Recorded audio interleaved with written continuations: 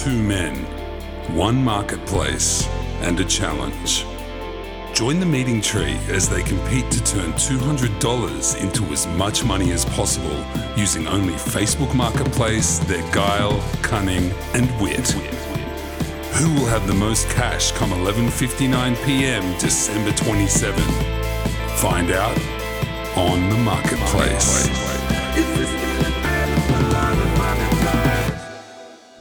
So, well, we're calling this week 3, even though it's kind of... Are we?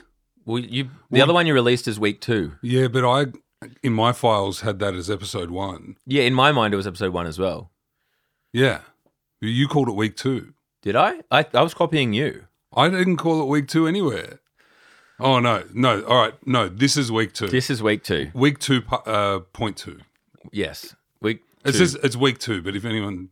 Last week was erroneously called week 2. Yeah. Let's just put that out there. Yeah, first, apologies. First, we've got to get a few things out of the way. Yeah. Got the name wrong. All right. I was going to say, do we start with like a summary of cash on hand and everything? But maybe that's... Or should we? Oh, it's up to you. What's your issue with starting with that? It kind of gives away some things from my perspective. Okay. Should I just go into what happened to me? Yes. So where we last left, I had 14 drills, a reciprocating saw, a torch. You had a torch? Yeah. I didn't know about the torch. It came with the reciprocating saw. Did the torch have Graham written on it? Yes. But only where you put the battery. Okay. And, of them, they're in various conditions. Once I actually went through everything, I hadn't properly gone through I had. Once I went through everything properly, there are some drills that didn't have batteries. There were some batteries that didn't have drills. There was, chargers that didn't have batteries, that kind of thing. Okay. So in the end, I basically split it out. And I took my sweet time getting it online, to be honest. Oh, I should actually go back. So I needed to clean them, though. That was an issue. Yeah. They were dirty. They'd been sitting in this matey's, in Graham's garage. Yeah. What else would they be alongside? Don't want to think about it.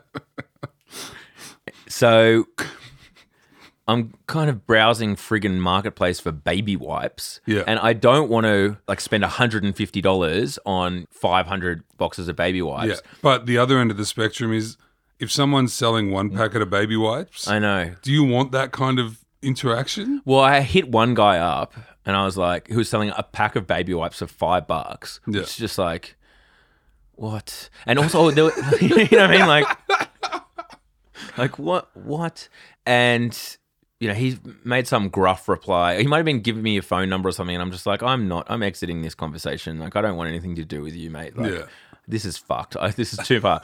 There was some nurses, though, at a hospital who were like, free alcohol wipes. Just come and pick them up. But you have to pick them all up.